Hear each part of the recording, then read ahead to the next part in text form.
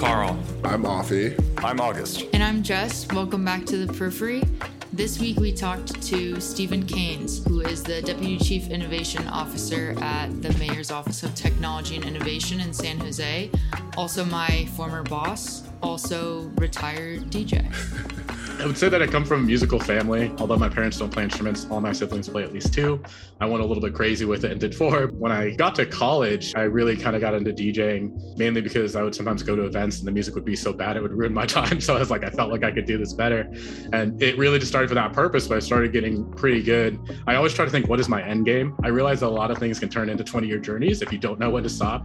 And so I always had this weird line in my head. I was like, hey, well, when will I know to like stop and reevaluate? Do I want to continue doing this? And I just wanted to play for like a crowd as far as my eye could see. And it seems a little bit ambiguous or vague, but I was able to open for T-Pain in 2015, and that was like my largest show. I kind of like took a pause after that, and I was like, do I need to continue doing this? But I'm very happy in my career now. The music industry is definitely not one of the easiest things out there, especially sustaining a career over decades. So I think I made the right choice, but I definitely miss it sometimes. So yet again, we have another technologist or a person working in tech.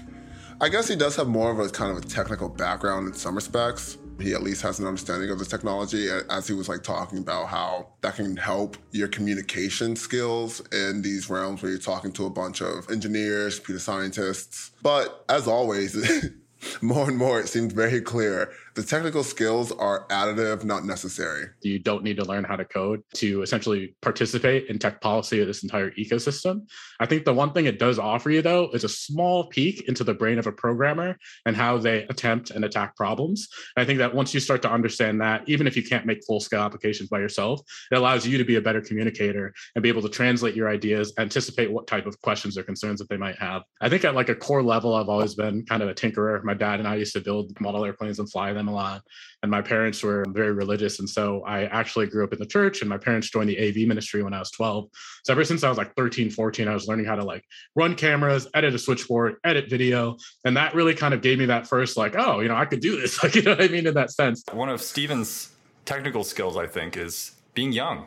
He's about our age, a little bit older. He's experienced a lot of these recent collisions between our social institutions and our political institutions. He mentioned the 2016 election, which was a major inflection point for him in his career. 2016 election comes up a lot when it comes to like people who got called to technology. Yeah, it seems like it was like a mass trauma event.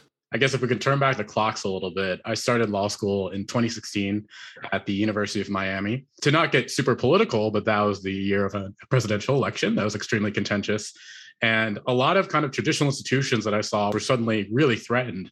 And, I started realizing how frail a lot of these institutions are within the US. And I realized that also just being a minority legal professional, I felt that there was like a more obligation essentially to take part in public interest. I think in our very first episode, wasn't that what you mentioned as what first brought you into the technology space? That's right. We had the privacy episode where we all were discussing our reasons why we cared about privacy. Mm-hmm. That, of course, that event, that kind of long process really is the first thing that came to mind and made me have like a reason to go to law school. And it was the same for Stephen. And so he was experiencing all these things kind of through the same lens that we are. And I think that kind of experience, it's not exactly technical. It's understanding that there's a lot of ramifications. And, it's really telling that he didn't go straight to a tech company. He first started working with the local government in Miami. I worked for the Legal Service of Greater Miami. My initial project was helping them expand their online intake system to essentially be able to accept applications from other jurisdictions. And so the Legal Service of Greater Miami is one of the biggest legal aids in all of Florida. And they'd won a lot of grant money to essentially build an online intake system based there, but you could essentially forward cases. And so I helped do that. And then they kept me on for the entire year. And so I help with other things like bringing text messaging to their case management software. So that essentially allows you to reduce that whole game of phone tag with your lawyer. And it also maintains a log in the case management file. So that's kind of how I got my toes, I guess, into tech law. And then, I was able to spin that into a fellowship right after graduating. And now I work for the mayor's office. Making services more efficient, bringing this technical, almost Silicon Valley-like mindset to policy problems, realizing that they weren't really there in Miami. They didn't really understand those issues. And he looked around to where's a city, where's a place that sees these problems the same way that he does. And then he finds himself in San Jose. I realized early on, I met this big law attorney, maybe in my 1L year, and I was just asking him for just advice. And he was like, if you're ever in a place in your career where you feel like you're pushing a boulder up a hill and you're hitting a lot of friction, just find a new pond of fishing. It's like, it's not worth it to push the boulder all the way up the hill and you might get crushed in the process. And I remember when I heard him say that at the time, I didn't fully get the context of what he was saying. But reflecting on that, when I was in Miami, for instance, I would tell people I was doing legal technology and they just give me like a blank stare. And like, even within some institutions I work in, people would come up and be like, hey, can you help me reset my Gmail? And they couldn't disentangle IT from legal tech. And so it made me realize that at the time, at least, some places are better to do civic innovation than others. And so when I looked at San Jose specifically, I saw year after year, they were awarded the most innovative city. I saw that there were a lot of really innovative projects that they were doing. And so I was like, okay, if I am going to dive into government, I'm not going to go into some place that just started doing civic tech. I'm going to go to a place with a strong track record of it that has been recognized and is very visible about their activities.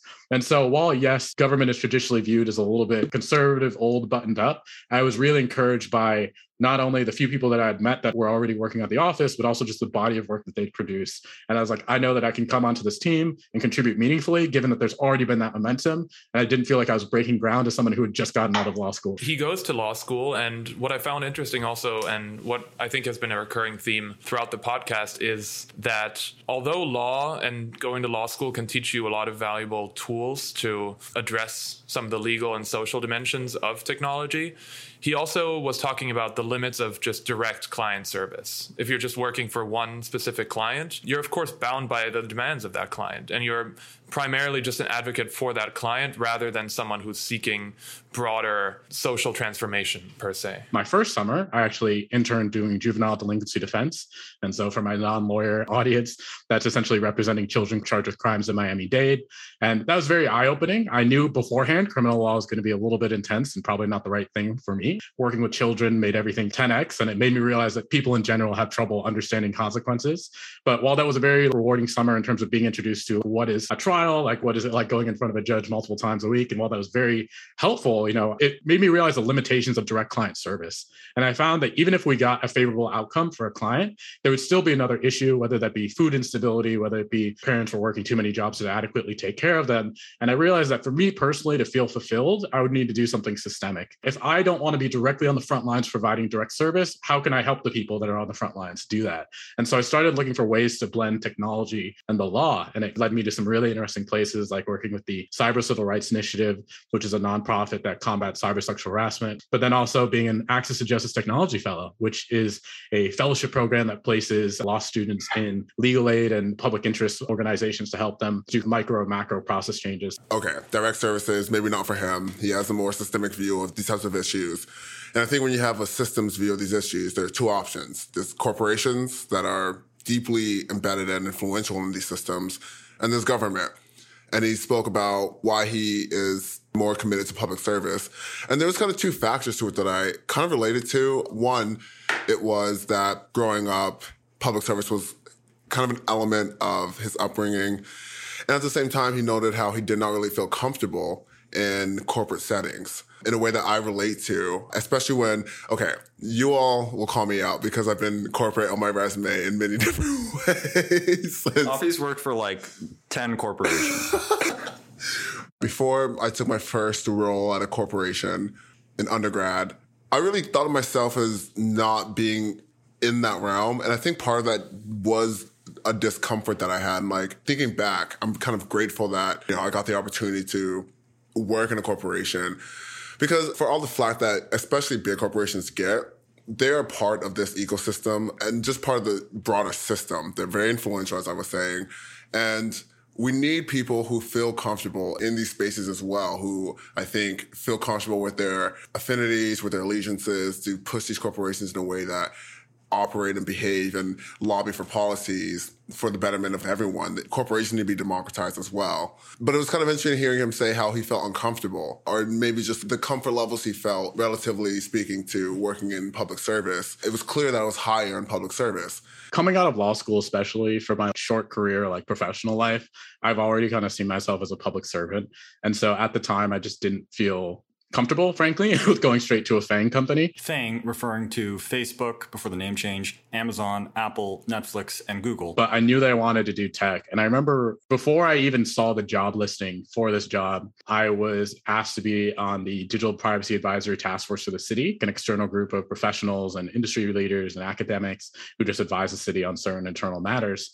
And I felt comfortable. Like, there's always a little bit of that imposter syndrome whenever you join a board of people that are like significantly older than you in that sense. But, as soon as the conversations got flowing, I was like, oh, I do have things to say that are worthwhile here. And I do belong here. I think that was like my first peak. But when I read the job description, and originally I came in as a senior advisor, I was just promoted to Deputy Chief Innovation Officer in January. But in my initial role, when I read that job description, I almost got chills. I was like, oh, this is exactly me. And I felt like at the time, there's only a handful of people probably on the West Coast that could do this exact specific job, as well as all of the soft details that come with that, being a staffer, essentially. So I always get excited by things that are not only unique opportunities, but things that I feel I'm one of the few select candidates that can do it. And, I apologize to anyone that sounds arrogant, but I think that when you know your skill set, then you can see things in the world that clearly resonate with you, and you feel more confident about going there and saying like, yo, I actually deserve to interview for this job or be considered for it. It's a key attribute to success. I mean, lesson to the periphery. If you see yourself in it, send it. And I don't think it's arrogant at all. And I also want to echo the importance of the soft skills, because you are technically very impressive, but also the way that you conducted the internship that I was a part of was one of the most welcoming, collaborative groups that I've been a part of. And I think people are going to be encouraged to work more in government spaces when they feel like they have a voice and they feel like everything's not extremely buttoned up or extremely serious. So I think that I want to reassure you that you don't sound arrogant. You're just being realistic and candid. Thank you so much, Jessica. I really appreciate that. I've enjoyed you being a part of the team so much as well. To the point of the periphery and feeling marginalized or feeling excluded. Thinking about Ella, I'm thinking about a lot of our other guests who have kind of expressed a discomfort, maybe not so much with where they work, but also just the subject matter which they engage with. So much of that has to do with confidence and comfort. It's so hard to really imagine yourself having careers in certain realms or having an influence or being able to really kill it when you don't have that confidence or you really don't have that imagination that this is for you as well. You can step into here and you can have an impact. And obviously he's having a pretty big impact in the San Jose's office, but it was pretty relatable for me to hear his discomfort and also made me to kind of reflect on why it's not lost on me that for myself, I feel very comfortable in these settings. And that's definitely due to the fact that I've just had opportunities to insert myself and kind of realize that there's a role for me there as well. Mm-hmm, mm-hmm. And I think he was able to overcome those discomforts, these barriers that he saw in different kinds of work environments. And there was a virtuous circle where he recognized that he wanted to be engaged in these things and he was confident and able to do it. And then he learned things that made him actually very unique and valuable. And then he recognized that there are certain opportunities that are not only unique, but he's one of the few candidates who can actually do it because he's actually had experience with these issues. And over time, he was able to teach us things. For example, when we were talking to him about what should be the role of tech companies in managing complex digital technologies that have the power to harm people, he posed us with a question that we are adding to the periphery toolbox, which is, if tech can't be ethically created, can we justify its use in any situation? I guess from a more logistical standpoint, really understand how the tool is made and what discussions went on at the beginning. So, I think with facial recognition, when I talk about it, I often categorize harms as immediate harms, which is your misidentifications and your false accusations. I talk about the due process issues that have arisen in certain cases, like the state of Florida v. Willie Lynch, where we just do not have the evidentiary rules yet, in my humble opinion, to meaningfully be able to address the accuracy and the ethics of these different technologies. And then finally, the surveillance state. One kind of thing that I bring up and people seem to process a little bit is, if a technology cannot be ethically created, can you justify its use? Facial recognition is innately being created with millions of privacy violations by people not consenting for their photo being used for that use. Can we honestly say that it should be used? And that's a different question from, is it accurate? Is it biased? Is it whatever? I'm just arguing that if you can't build an ethical machine, maybe you shouldn't build it in the first place. And so really getting to the heart of how that tool is created, not just saying, oh, we bought this, so therefore it's legal and it's all good. I think that's another major conversation that corporations can have in-house. Like, what we're originally trying to do, how does this tool currently perform, and who does it impact?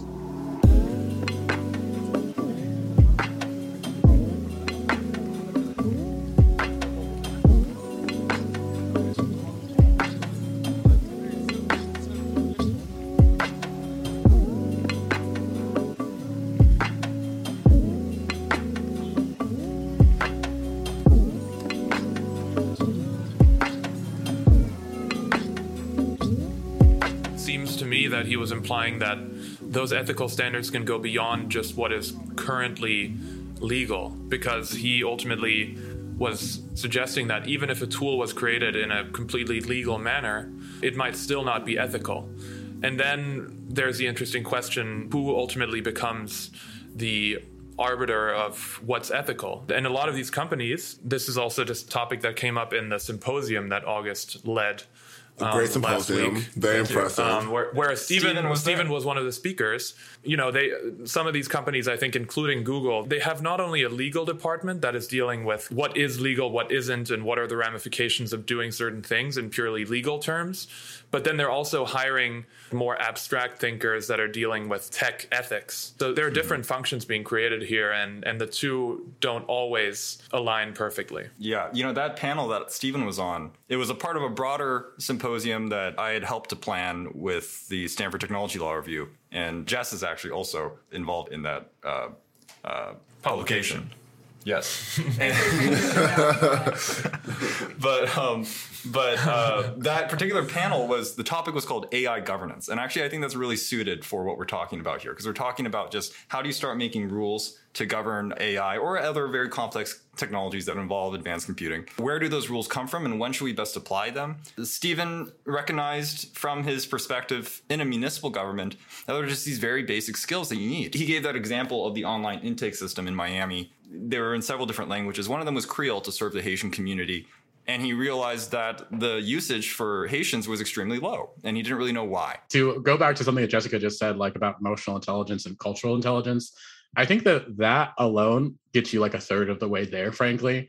There's a lot of things that are just about interacting with different groups of people that if you weren't aware of them, you'd approach the situation differently. To go back to that online intake system, when we first instituted it, it was in English, it was in Creole, which is for Haitians, and then it was in Spanish. So what was interesting is when we were looking at the metrics of use, the English and the Spanish ones were rising fairly high with people discovering the site, using it, all good, right? But then a lot of the Creole pathway that we built was not really being utilized at all. It was flatlined at the time. And I remember mentioning to my supervisor, I was like, hey, isn't it kind of weird that this isn't being utilized? And she smirked at me and told me go talk to some paralegals. And after speaking to a few paralegals, and I was just asking about what are the ways in which this community likes to communicate, she relayed to me that in a lot of Haitian culture, they typically like to do business face-to-face or over the phone, right? And it comes down to just certain elements of trust in that community. And that therefore, that paralegal felt that they would not feel comfortable using an online intake system that doesn't have a clear person at the end of it. They were a little bit hesitant about it. And I remember when she explained that to me and then I looked into it more, I was like, that actually makes sense. Had I not spoken to you, I probably would have banged my head against the wall and assumed that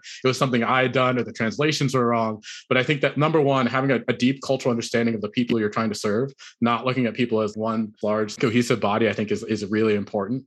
And the only reason he was able to find out why was by speaking to people on the ground, clerks and other people who were familiar with that community in Miami, to realize that there was a general cultural norm of insisting on face-to-face interactions with systems. That if there wasn't a face-to-face interface, then there wasn't going to be trust in the system, even though it was in their language. And he wouldn't never have had that information. He would have thought there was either something wrong that he had done on his end or there was something wrong with the technology. And so it's very important for him, whether you're a company or a local government or the federal government or a transnational policymaking body, to not view people as a homogenous monolith, to make sure that you're constantly getting new cultural information about how people view these tools, what they think about how they're made. Yeah, and that nuanced understanding of who you're serving, I think reminded us all of our conversation that we had with Vivian, which we hadn't put online, but I think we want to include a clip in here. ICANN stands for International Children Assistance Network. I am the marketing supervisor and funds development team leader. So primarily we work with Vietnamese families here in the Bay Area, but we also send aid over to Vietnam. And with COVID, everything has been moved online. There were a lot of government supplements that you could apply for, but you could only apply for online. And a lot of times it would also only be in English. So even if they knew how to access it, they didn't know how to read it. So we've had a couple of clients, unfortunately, where they didn't know about the eviction moratorium until it was too late. There's only so much that you can do because, especially before, ICANN was a face-to-face community where parents and elderly would come to the Family Resource Center to receive help or ask for help. A lot of parents just don't know how to navigate Zoom and the basics of those. There's also been a lot of misinformation about how technology can listen to what you do, which is in some ways true and not, but they're more concerned that the Chinese government is listening to them and that communism is going to take over. So there's a lot of that. There's also like the whole thing of North Vietnam versus South Vietnam. So even when we're spreading information online, we have to be careful about our wording because there's a difference between the South Vietnamese dialect and the common Vietnamese that you would see in Vietnam right now, because that is after communism. I think the biggest thing to start with is that language barrier, acknowledging that there are different dialects. Mandarin is considered the main dialect for Chinese, but there's also Cantonese, there's Hokkien, there's Fukien, there's Teochew. There's a lot of different dialects just within that language. Imagine how many dialects there are in the world in general. And we're limiting all the people who could be using the internet as a resource because they can't even read it. Asian communities are more likely to be living in an intergenerational household. So while we're posting on Facebook or Instagram or on our website, we were reaching out to the younger generation to educate their older generation. If we had a free vaccination clinic that was happening within the weekend or something, we would post something on our Facebook and tell people, take them down. You don't even have to register. You can just go there, show up, and see if you can get the shot. And we saw a lot of people actually like bring their grandparents. Bringing in a trusted source. Exactly. It really brings to bear the reason why Stephen was perfect for the job that he found. It wasn't just that he had the technical background, but it's because he was willing to put the time and energy into really understanding the needs of different members of the community. Like you said, like not serving a monolith. And I think, frankly, that's what makes government work more interesting, I think, than corporate work, which is that when you are in a corporate position, you just need to serve the shareholders. Like that's your number.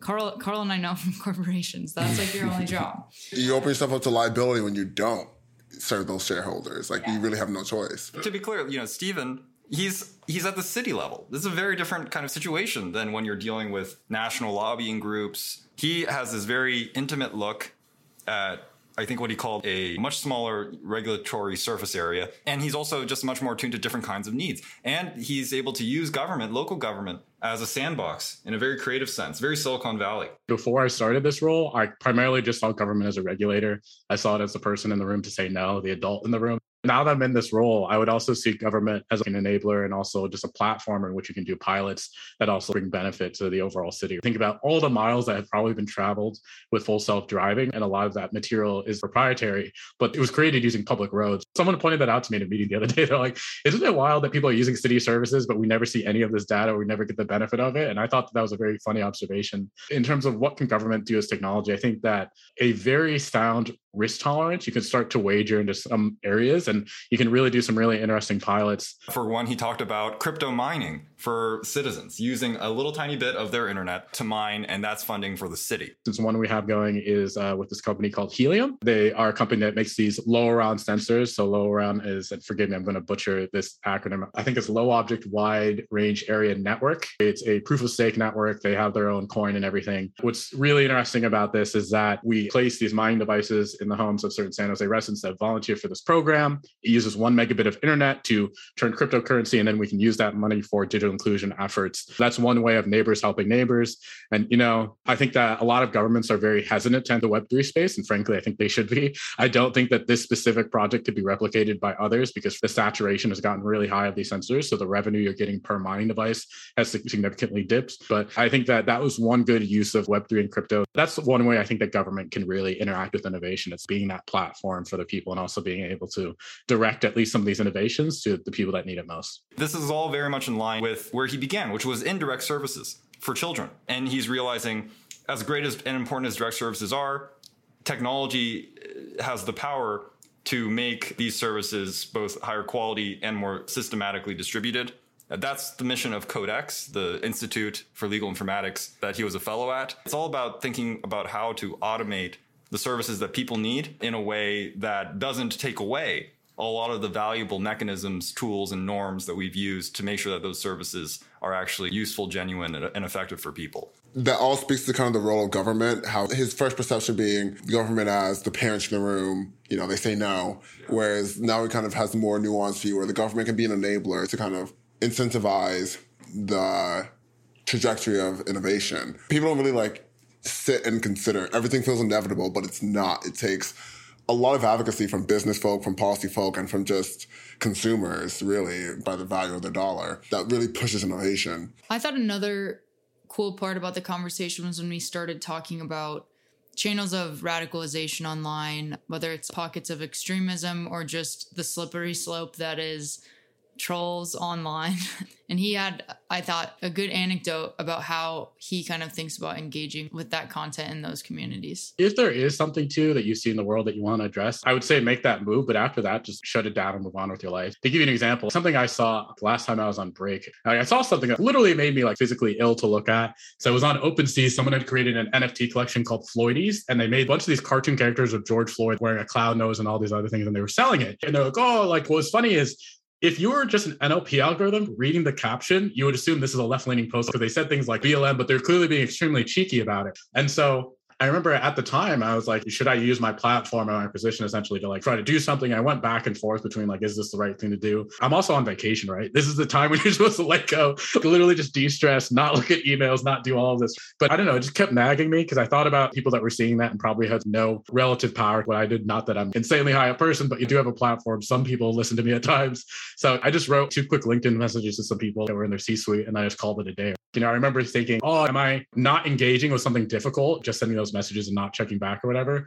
But 2 weeks later, it was removed. And I remember thinking, had I worried about it every day to the same extent I did when I found that, I would not have gotten any work done. It would have ruined my break and it would have destroyed my soul in that sense, which is exactly what some groups are trying to do. And so really just don't let them take your joy, man. That's really, you know, that's what I would say.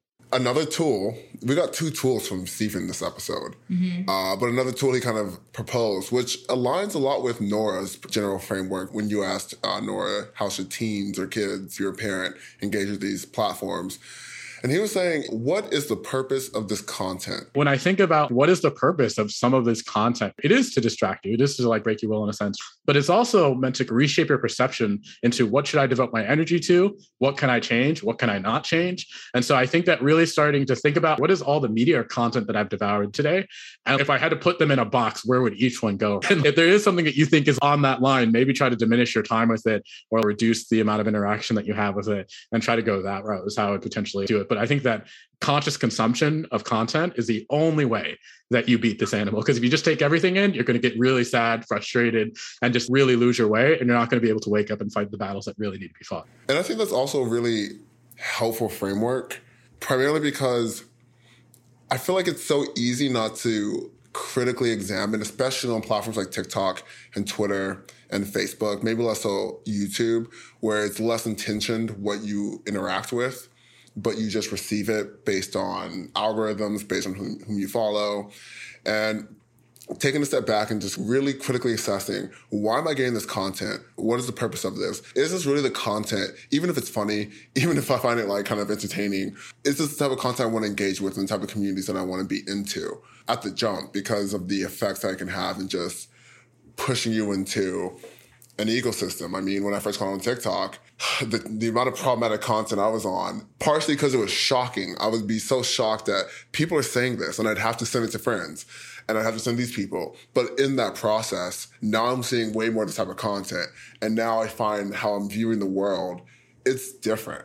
Maybe I'm more problematic in this way or problematic in that way, or I feel more comfortable saying something that, okay, has 1 million likes, but that's nothing really in the grand scheme of how many people there are. And it just normalizes types of attitudes or ideas or behaviors that don't really comport with who I identify as. Yeah, when you think about like the idea of going viral in and of itself, by definition, things that go viral are outside the zeitgeist, right? They're like something strange that garners attention. And then by virtue of going viral, they are like swept up into the culture. It's like we're constantly adopting and accepting this just like weird, peripheral, I guess is a good word, just like peripheral, weird non-mainstream, but also kind of illogical and absurd content that just like gets your attention and it's weird and you can't understand it. And so you watch it again and you watch it again and everybody watches it 5 times and now it's viral and now it's like a thing. What are the main identifiers of QAnon or like the alt-right movement in that sense? Obviously, there's things like the Red Hat, there's the Let's Go Brandon people, but then there's also weird cultural things like Pepe Le Frog. Remember when there was like a 2-year debate as to whether is Pepe Le Frog a racist dog whistle? It became another signifier of I'm on this team. This is my Pepe Frog. Definitely. And I think that while I definitely agree that there are certain points that are meant to distract and entice certain minority groups and really just be inflammatory, I think it also serves the purpose, though, of giving humor sometimes where humor does not accurately belong. If you talk about the right-wing pipeline, you start with Ben Shapiro, then you go to Crowder, then you end up with Jordan Peterson or that other guy. And I'm probably getting those a little bit out of order, but I always found those arguments very interesting in the sense that there is a weird little slide that puts you in a certain direction. If you start laughing at certain content a lot, start following certain people who at the surface you might be like, oh, these are just edgy people, they're meme lords, whatever, this is completely harmless, good fun. And then all of a sudden you look around and you're surrounded by white nationalists. It is meant to slowly progress you into taking things that are serious or actual problems, trivializing them, making it a joke. Our conversation really switched to radicalization, and in fact, Stephen had studied disinformation and radicalization very early on. And a lot of this has to do with what we as people who are using technology, people who also want to change how it's used and how it affects people,